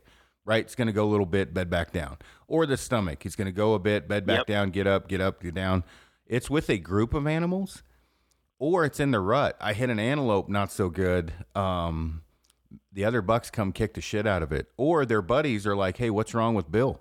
And they're trying to nudge Bill along. Or when they blow out, he's going to run the direction they did sometimes. And again, you're never going to walk off the mountain and say, wow, I wish I wouldn't have reloaded that arrow. No, it said no man fucking ever. Yeah. Always reload as fast as you can and practice that. Yeah, totally. I'm totally with you on that. I mean, like everything you said, think of all the scenarios. If you asked me how many animals I put a second arrow in, it's crazy when you really do think about it, how many times you do get that second opportunity, because we're bow hunters. So element of surprise, obviously we snuck up on them. So a bunch of the times they don't even know you're there. And so you send that first arrow, and they might not know anything. All of a sudden, they just got hit, and they're just, they do go 40 yards, and they're looking back over their shoulder to see what bit them. Or the herd doesn't know you're there, and you get a bull elk. I've hit a bull elk one time, or I stuck a bull one time, and probably a couple. But one time in specifically, I hit a bull 57 yards raking a bush. So he's raking a bush. His eyes are closed. His head's stuck in the bush. I hit him. He was kind of quartering too slightly, and I stuck it through that scapula. And I don't know. I quartered him. I don't know where I hit him. I'm guessing I single lung livered him, caught the onside lung, and then punched out that liver on the backside. But his cows were at 85 yards, and he just ran up to them, and they were just grazing, so they were a sense of safety. He stopped right in the middle of them. I regrouped. 90 yards, I sent another arrow and hammered him right through the ribs on that one, and he was dead within 150 yards. So it's all about, you're going to eat, like there's all different scenarios, like just like you said, where they're not spooked or they catch up to that herd. As soon as you use that element of surprise to get in there, they might not spook and run because they don't know what bit them, and they're looking around for what danger did just get at them. So you are going to get that second shot. So very important to get an arrow on your string after you let one go.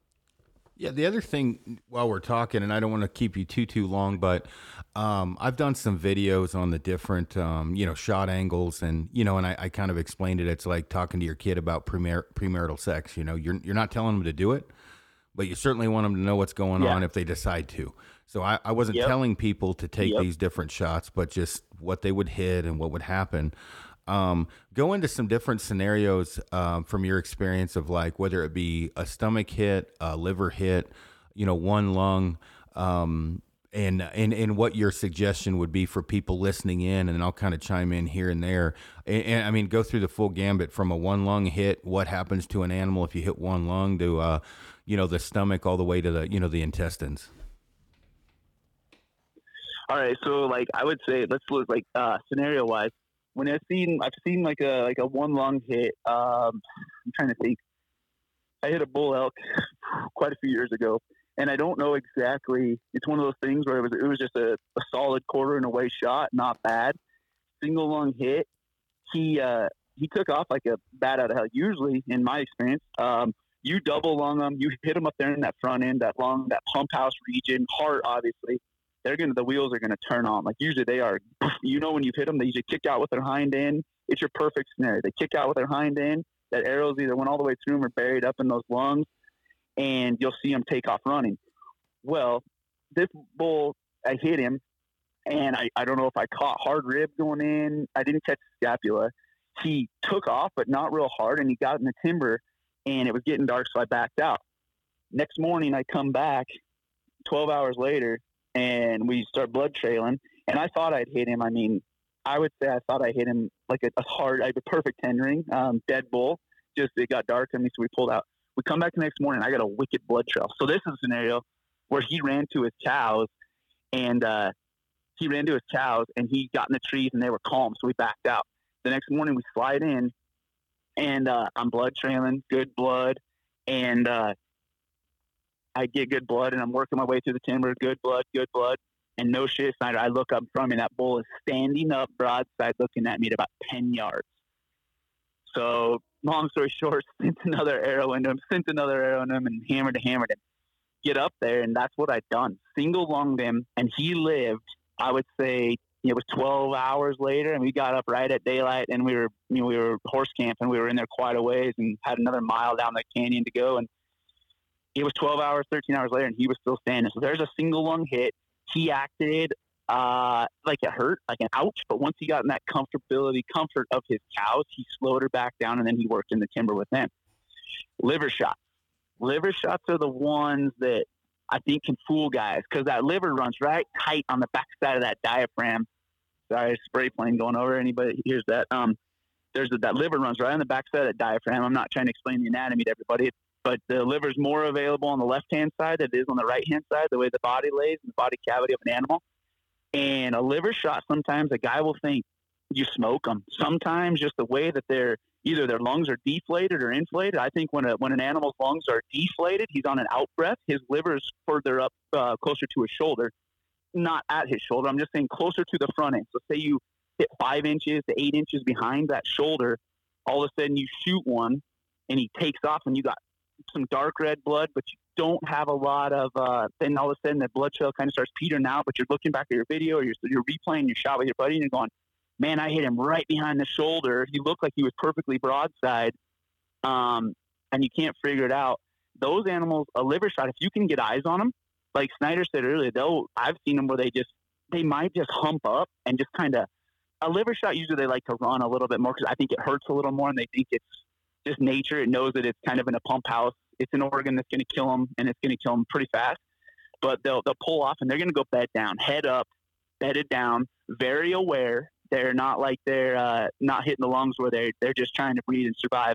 You hit them in the liver, and you don't catch that artery in the liver. If you just hit a fin of the liver, they're going to be sick, and that's where I'm going to, if I can't get a second arrow in, I'm just going to watch them. You're talking 6 hours. I mean, I don't know where you're at. I'm a 5 hour, 6 hour guy on a liver shot. Get them really good and sick before you go in there. And unless you just know you can make a move and just crush them, I'm going to give them 6 hours and let them sit. And you might have to put another arrow in them. Even after a 6 hour mark, I've seen an arrow on a big bull elk. You need another arrow in them. I guess, is that kind of going there? And then you want to go over stomach shot also? Yeah, let's talk about that just a little bit more, like on the one lung deal. My experience, unless you hit something else, animals will live forever on one lung generally. Now, yeah, if they can live. I mean, I would just expect that. It's not always, but just plan on it. Now, and when I say that, you put a 2.5 inch or a giant Grim Reaper, a 2 inch sever through one lung, and I'm not. I will run those motherfuckers down, and they're so weak that I can get another shot. And when I say that, meaning if I'm with you, right, you and I see you hit one lung on an elk and we watch it, you're going to have initially a really good blood trail, and then you're going to have a bed, and you're going to have coagulated blood, and then you're going to have a real fucking unhappy, unlucky day because you may not find it. Yep. So it's an assessing the situation to where I literally, if I'm with you, I'm like, we're running this thing down. And I've had guys like, what? And I'm like, you hit one lung, dude. We're not going to find it. And when I say we're not going to find it, we're probably not going to find it. I've seen bulls breeding a week later after they've been hit with one lung. Like, humans live on one lung. I've seen a whitetail buck. Yeah. I hit a whitetail buck probably 8 years ago that I single lunged him. I forgot about that one. Now you say that. I single lunged him. And I blood trailed him next morning. It got dark. I mean, next morning I got there. He's bedded down with a doe out in the middle of a meadow. He's got her off all on his own. He was breathing the hell out of her. And he was single lung. I had about 6 inches of penetration on it was a wild shot. And yes, I've absolutely had that happen. And so when you're in an area that you can make tracks and you can keep decent eyes on and push it, because what it boils down to is the more blood they lose, the weaker they get, right? They get dizzy, they get confused. So you're not going to quote unquote run an elk down, but you may run it into a better situation. And I am not telling everyone to do this if you're not physically capable, but you and I are hunting in a unit that I'm familiar with, and you hit one lung. I'm going to quickly regroup. I'm going to give it a minute, right? Because the animal's going to be super alert at first. We're going to creep in slow to see if we can get a second shot because the blood trail is good and he's going to bed down. And creep. I do not want that animal to coagulate. I don't want him to plug that hole up because I need the blood to keep running him down. If it's a really good blood trail, we're fast tracking. We're running at times. I'm going to run that thing till it's weak enough that we can get another arrow into it. And as I say that, I've done it. And when I say run them till they're weak, I have literally run them to where they have no blood and they need that, right, in their system. And it's like a drunk human.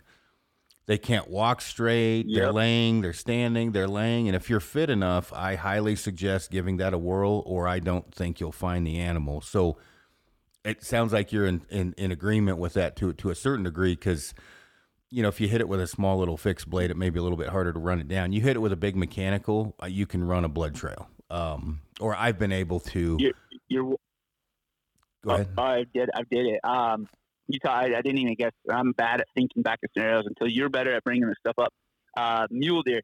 I hit a mule deer, high shoulder shot on a mule deer, caught one lung. Exactly. Everybody says the dead spot. I hit high on a mule deer in New Mexico, and I was in that sandhills country, and I had a wicked track, and I had a spotter that was miles away. My buddy Zach, he was probably 2 miles away on a sand dune watching, and we didn't get to see the buck the whole time. And I shot him, Snyder. I probably gave him 15 minutes.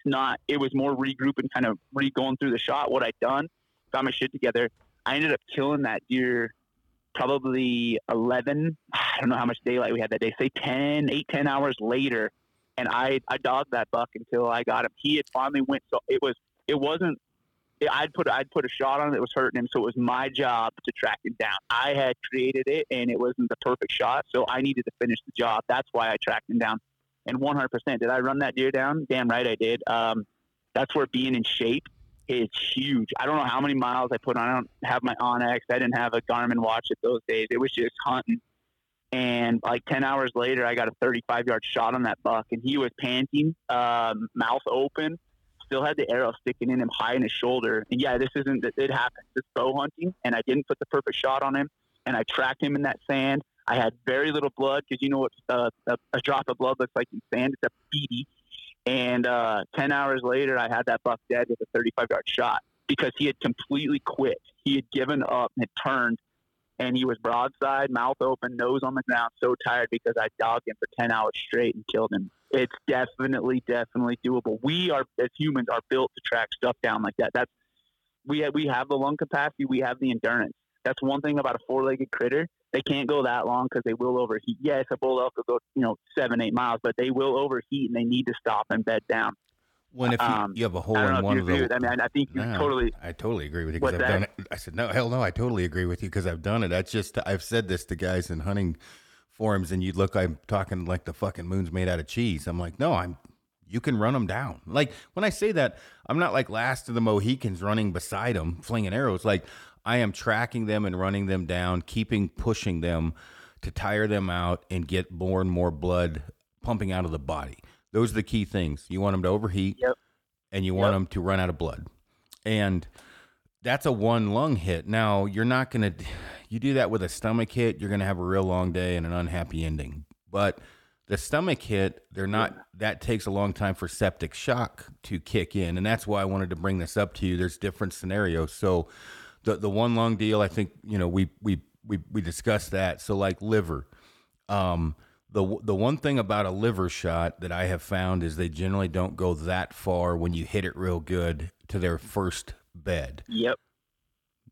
You're in agreement on that one? Yeah, you get a liver shot, and that's where I'm really big on the time thing, because most of the time, maybe not a bull elk and thick timber, but you get an elk, you hit anything in that liver, there's a good chance you're going to have eyes on it. Like he might hustle off, but then they're going to slow down to a walk because they're like, God damn, I am sick. And they might bed down in a weird spot even. They might not look for like a bed. They might just bed down right where they're at and just be there. They might get up, spin 180 degrees, move 5 yards, do it again. That's another thing too, is if you are blood training a liver shot, you'll see how the bed is laid out. You'll see where your blood is at. And then you'll see where they got up, changed, they bedded again. And they'll just be blood spot after blood spot after blood spot. And it only might be in a 40-yard, 30 yards, but they'll bed down 10 different times. And then finally the buck will be laying there dead. But they get sick fast and they just want to lay up. It's just like when you got a bad stomach ache and you got to take a shit and you can't, and your stomach's just bulging on you.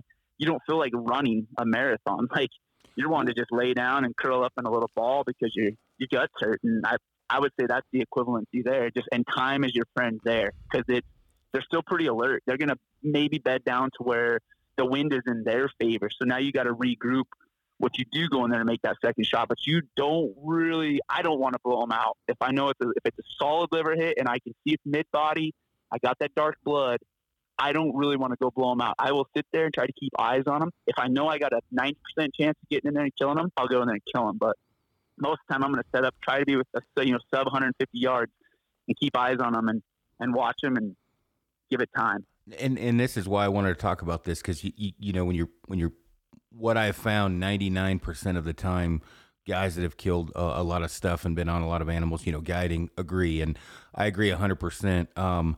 I always will err personally to the side of launching another arrow if it's clear at a farther distance at a liver shot animal, if the situation is very conducive to that arrow being a good arrow. Meaning, if it's thick brush, I might hit a limb.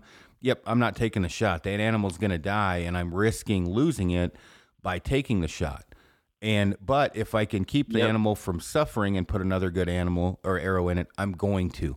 The bottom line is, and you brought up like you got to take a shit. If you ever pissed out a kidney stone or had gallbladder issues, you'll get up and move around the house. You'll be on your knees hunched over. You might be laying on your back, on your side, but you're not like, oh, I think I'll go to the grocery store. You're not going far. They're getting up in hopes to get more comfortable or a different position because they're in pain. And yep. I hate that, I did a podcast with Chris Rowe talking about this where I'd like to be able to discuss this stuff without getting blasted. And I think I'm going to start, and I'll get you on there, a separate, a platform or a page to talk about this stuff without dealing with chuckleheads. Because this stuff happens, but you lose the general, where the direction you want this to go, which is learning. When you bring this up to the public, it gets shot to shit because you have all these chuckleheads chiming in like they've never made a mistake. And then you lose the teaching portion of this, or the learning portion. And having you on here is good because you have the same, you're finding the same things I have, like with the liver shot, and guys are like, well, why would you want the animal to suffer? Well, I don't want the animal to suffer, but I don't want to lose it either and have it eaten by coyotes. So it's an assessment. It's an assessment. A stomach hit is the same thing. Like with the liver, I've never seen an animal on a liver hit go farther than 250 yards, even being pushed once, ever. Yep.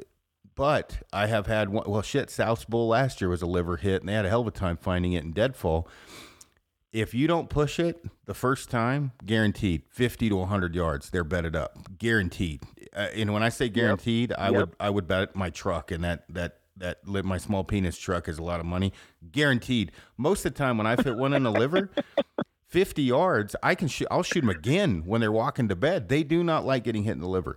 And again, if you push them, don't push them again, because guaranteed they're going to go probably another 100 and bed down. But depending upon where you're at, that can be a rough 150 yards in deadfall timber feels like a mile, right? It's not like out in the prairie. Yeah. So, all right. So moving back, piercing like the, let's say, just say the stomach. Going from the stomach to the intestines, I have seen great differences. I'm curious your opinion on that, on what the animal does, considering just punching the grass bag or hitting all those intestines. Have you seen a difference with what the animal does? I would say an intestinal shot. I hit my bear this year. He I don't know what happened. That's another thing too. Everybody thinks when they replay the shot, they think they got a good broadside shot. A lot of the times, if that animal, you're in front of it, it's quartering to you. It's in a walking motion coming to you, whether you're ambushing them or you're calling them in. There's a lot of times where it's a lot more quartering to you than you originally thought. This year on my bear, he was actually quartering away. I hit him, and I was further back than I thought, middle on a bear. And I was still a little bit further back. And it got the front of his ham on his right side and came out about his last rib, or right there on his left side. And that intestinal shot was so devastating on that bear. I'm not proud of it. I wish I'd have been further forward. But an intestinal shot, I think, is freaking deadly. I don't know what it's doing back there. If you're closer to those hams, so you're cutting the flanks. So you're also, not only are you sticking it through the intestines, but now you've cut some big muscles going through there. So you're inhibiting their way of travel. I think an intestinal shot, you get further back like that, it's sick. It makes them very septic. I think fast, because there's a lot of blood pumping to those intestines. There's a lot of moving thing, and you're filling their cavity just full of shit. And I don't think that's a very good one. You shoot a big expandable through there, you're probably going to have intestines hanging out of the hole. You'll know an intestinal shot because they aren't going to go far, and they're going to have a bulge hanging out of that hole, and it might be impacting your blood trail, but you're not going to need much of a blood trail because they're probably pretty damn sick if you rip their intestines. A stomach punch, a straight stomach shot right through the grass house, man, those are tough. They might act sick, kind of like the liver shot. They might act just do that hump up and walk away slow. But if it's a punch shot, you're not going to have a lot of blood. You're going to have some blood at first. Everything has blood at first because you cut the skin, like cutting your finger. You're going to bleed like a bitch a little bit, and then it'll close up fast. I would say stomach hits are probably the hardest. Both require time. Stomach shot, it's going to require a bunch of time. That's where, goddamn, you hope you can see them because you're not going to have much blood. You need time on your side, you aren't gonna, yeah, the blood trail, you're going to be dry tracking. And if you're in downfall, like you were just saying, don't push them. But I don't like to push a gut shot. If anything, I'm moving to try and see them. I'm trying to get advantage, trying to see where they're going, what they're doing. Last tree I saw them walk by, the last piece of grass I saw them, park where they went from the meadow into the timber. That's what I'm keying in on a stomach shot. But an intestinal shot, man, they're about as lethal as a liver shot, if not more. They get sick fast. Now, you ever hit something and if you're walking on your intestines, you're in a bad way fast. 100% everything that Sam says I agree with. Whatever, I always just say there's more gray matter, more toxicity. I'm just making shit up. I don't know what it is. But intestines, when somebody says, calls me, hey, I hit one, it's a little far back, the first thing I'm thinking is I hope it's a lot far back. Because if it's a little far back, Yep. and in their mind, they're trying to make a bad situation sound better than it is. Because, I don't know how many guys, a little far back, we find it. I'm like, a little far back?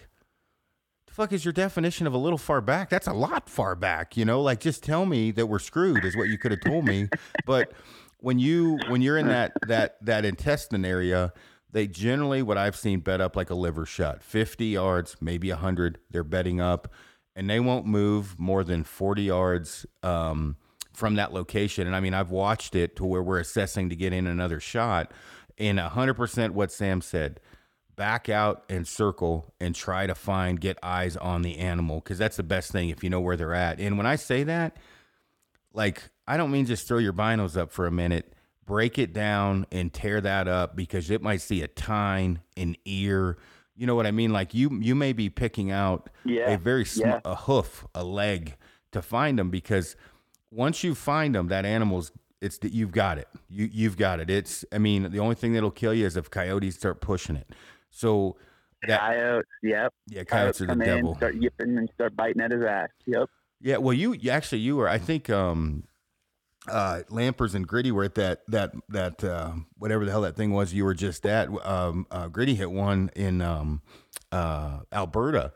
Man, we came back the next day, and that was a straight up 20 inches of intestines hanging out type of a thing. Windy, and the animal spun. We let that thing bed down. We had to leave it because it was getting close to property we didn't have permission on, and we made an assessment call to come out. That deer was gone the next day, and when I say gone, they ate it, the whole thing. Like there was nothing left. And crazy. That's another kind of an assessment that you have to take. I only bring that up because I made that mistake on an antelope, and you have to really take a good look at, okay, what time was it when you hit it? How much time of day do you have left? And is it worth pushing it if it's a high population of coyotes? Because I guarantee there's nothing left in the morning anyway. Is it worth it to push in on that animal? And when I say push in, I'm talking launching bombs at 120 to get another arrow into it if you have to, because guaranteed there's nothing going to be left the next day. With an intestine hit, they're going into the spirit world earlier than a stomach hit. A stomach hit, I've seen animals walk half a mile straight with a stomach hit, stopping with their back hunched up.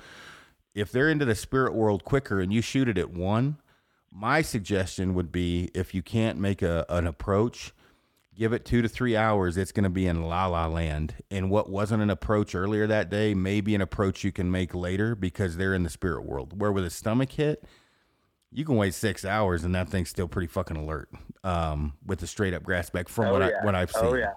Oh yeah. And I mean, all of these things happen. Go ahead. Say that again. I was going to say a stomach hit's probably, of all the things where you can hit them, the stomach's probably the least. Obviously, you don't want to gut shoot anything, but of all the spots you go, oh shit about it. If you see that arrow go clean through the paunch, I mean, it just pump goes right through them. It's not hanging up in them. You're going to know your arrow's just green, stinks like shit. That's an oops. That's the hardest recovery of any of the shots we've talked about. The stomach paunch shot with no liver, no intestines. You're in for a hell of a day, and you might have some disappointment at the end of that one. That's the toughest one to come back from. Yeah. Oh yeah, for sure. I think that, as we're discussing these things, the key is obviously for people listening in to grab some info from this to know, what to do. And so, when you hit an animal, the things that I'm looking at is the time I hit it, right? That's important. How much daylight do I have left? Where I hit it, just as important or more important, or potentially hit it. The terrain I'm in and what's around me, meaning is it wide open? Is it, heavily timbered? Coyotes, how much coyotes, is it going to get eaten overnight, basically? All of those things. When Sam said take that 15 minutes. Weather, yeah, rain, God, please don't rain. Is there rain? Is there rain coming in? Yep. And when you do that 15 to 20 minutes after you take the shot, get your shit together, calm down if you're nervous, whatever, and start making a game plan. And that game plan may be sitting on your ass and throwing a dip in and eating a snack or something. That game plan may be, well, lace them up, boys, because we're about to do some work. Put it together and make an actual plan, assessing what happened, not wandering around fucking aimlessly looking for blood. Get a plan together off the info you have. Yes, that's key. All of that, and get your shit together now. Like, yeah, it's not. You're totally right. Like, and don't be walking around hooting and hollering, spinning circles. Like, look at where you're standing. You're in the timber. Look at where that animal, that last tree. That is very, very, very important. Because you get so many guys that it's a car crash. Boom, you let the arrow rip. You don't even really remember where you hit them. You're wanting to run back to your buddy that's been calling for you. Now you've left the scene. You're trying to replay it all in your head, and you're walking back like, I think I was standing by this jack pine. I think I was shooting under that deadfall. I think I take a picture. Most of the time I'm solo hunting. I'd say 75, 80% of the time, 90% I'm solo hunting. I'll pull out my iPhone. I will literally take a picture right where I'm standing, and then I will mark it. Snapchat is what I use, and I use Snapchat because I can put a red mark right with a deer, elk, whatever was standing, and that's what I know where I'm looking at. I mark on OnX right where I was standing, and then I go into my process of what do I need to do next. But the first thing I usually do is take a picture. Right after I shoot, take a picture, and be like, all right, I got to get my shit together and figure out the next plan of attack. Yep, 100%. And, mark something on a GPS, whether OnX, GPS, whatever, right? Get all the info you need. And then the other thing, too, while we're talking about all of this is also you and I are at a position we can choose a broadhead for pretty much every animal within reason, like deer, elk, sheep, goat, whatever. The only thing, even moose, bison's a little bit different, but honestly, I've shot a bunch of tame bison. And even still, they're not that hard to poke a hole through, is choose the broadhead that's applicable not only to your setup, but what you're hunting and where you're hunting. Meaning, I hunt black bear. They are not overly hard to put a hole through, right? Skin one, it's probably going to be holy. So guys are like, hey, I'm going to hunt black bear. Should I shoot a fixed blade? And I want them to learn. And I'm like, well, how come? Well, with all that hair, whatever. And it's like, there's not that much fucking hair on them, man. They are easy to put a hole through. If you're in like the wilds of British Columbia or Western, like North Idaho, whatever, I want blood on the ground. I want big holes. And I would much rather have one giant hole than two little ones. And I know some people would argue that. And that's fine. Each their own. It is the hair sucks up the blood. And when that happens, your blood trail is smaller, obviously. And so I want the biggest hole I possibly can get with a black bear personally. And even pushing, when you get into the lower poundage, or let's say a guy's like, man, I'm shooting 60 pounds with a 450 grain arrow. I'm still saying whether you shoot a fixed blade or mechanical, shoot the widest cutting diameter broadhead you can. Would you agree with that on like a goat or a black bear, or are you more of the methodology of worrying about getting through that hair? Like I said, since 2009, I shot a Grim Reaper mechanical 1 3/8 cut. That's what I want. I like a 3-blade. I'm not a big 4-blade fan because it does take a lot of kinetic energy out of it when those cam over broadheads do open. So I'm very aware of that. With my setup, just like you said, know your setup and know the game you're hunting. With my setup, I know that I can punch an 1 3/8 broadhead, and I've clean passed through. I don't know. I've killed quite a few bull elk, a lot, and with that broadhead, and I've clean passed through a ton of them. Mule deer, blown through a ton of them. If I shoulder, if I rib, shoulder, it's usually sticking out the other side. That moose I shot couple of years ago. I hit a rib going in, caught his backside scapula at 30-some yards, and I did hang up on the fletch. If you watch the video as the bull is running away, it is hanging up by the fletch, you know. So, yeah, he didn't punch all the way through, but I'm 100% with you on a goat, on a bear, on a whitetail, on an antelope. I'm those lower poundage guys. Shoot something that makes a hole and that you're accurate with. Like right back to our accuracy. If you're more accurate with that friggin' Sever broadhead, Grim Reaper broadhead, like use it. If you can use it and you're effective with it, that's what I want to see. That's what I would like stress a ton. You start getting those heavier animals, you get a bull elk, you get a moose, something like that, and you're shooting that lower poundage. Now you need to be thinking about maybe a cut on contact 3-blade, 2-blade, good fixed blade that you can tune and that's laying the hammer down. But yeah, just know the game. I always joke, me and my buddies are always like, rage. Everybody was, when that was so big when Rage just came out, they're like the gut shooting kings. Well, in all joking aside, with a Rage 2.5 inch Rage, I've never used one, but if they hit something in the liver or they hit something in the gut, like that's pretty effective. If you take a 2.5 inch dagger and rip it through something's gut, that's a very effective way of killing something. No, it's not where you were aiming. And no, it might not do that good on a shoulder blade, but you're not aiming at the shoulder blade. The shoulder blade's probably 1/5 of the size of the rest of the body, or 1/3 of the size of the other 60% of the oopses you could make. If you don't hit your spot, you got 60% of the guts. You have a better opportunity of hitting. So that's where those bigger cut on contact heads are going to be the difference, especially in a lower poundage when you kind of do have to pick selectively what you're using. Yeah, yep, 100%.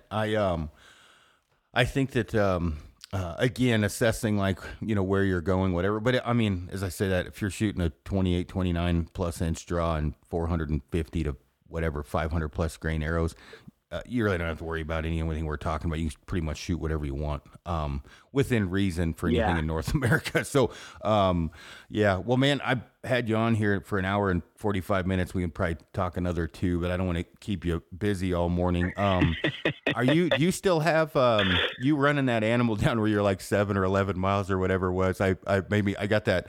You got to make old fart hats of the Predators Never Quit. Cause I just can't do the trucker hat thing. I got too fat of a head, but, where can everybody find you on social media? And then, do you still have those for sale, the hats and everything? Yeah, I do. So on social, on Instagram, it's S Davis 25-06, S Davis 2506. I know it's a rifle caliber. When I was a kid, my dad was always like, just get a number that you use when you use on all your stuff. And so that's how I came up with that. It's before anybody asked. That's why it's that. And then Predators Never Quit. That's my YouTube channel, and I do sell some hats on PredatorsNeverQuit.com. It's kind of a knucklehead idea, just like you, man. We were doing dumb shit, and I was on a ridge, and I'd already killed a bull. I was running camera for my buddy, so it was easy for me to say, well, we saw some elk that were completely the opposite direction after we were already a long ways in, and we were day hunting. Yeah, you know how it is.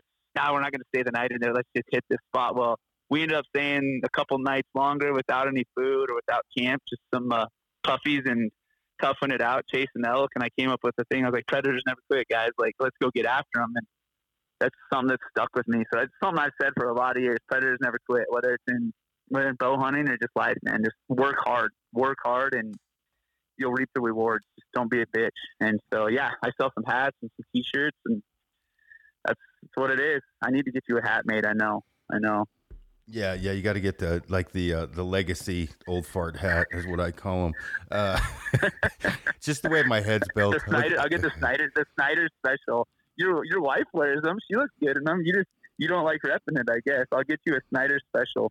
Yeah, I was gonna say, look at her head compared to mine. I'm like a 0.5% away from full Neanderthal. Like my eyeball is extremely close to my jaw. So anyway, man, I appreciate you hopping on here. I've wanted to get you on here for a while, and I finally had some time, and obviously now we're up in Wyoming, so we'll have to hang out more. But yeah, go follow Sam. Wealth of knowledge, straight up killer. I mean, ton of good info and a ton of animals on the ground, and you always got something going on. So definitely a fun page to keep track of. So I appreciate you coming on, man. Well, hey, thanks a lot, Snyder. Like I said, I look up to you.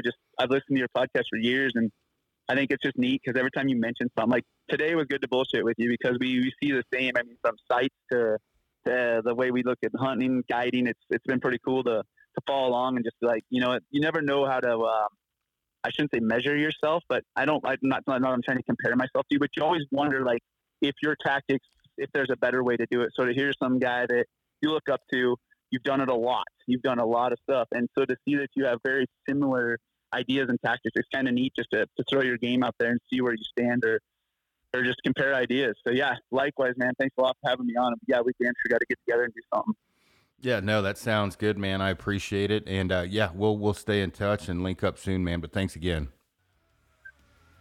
All right, man. Talk to you later. Yeah.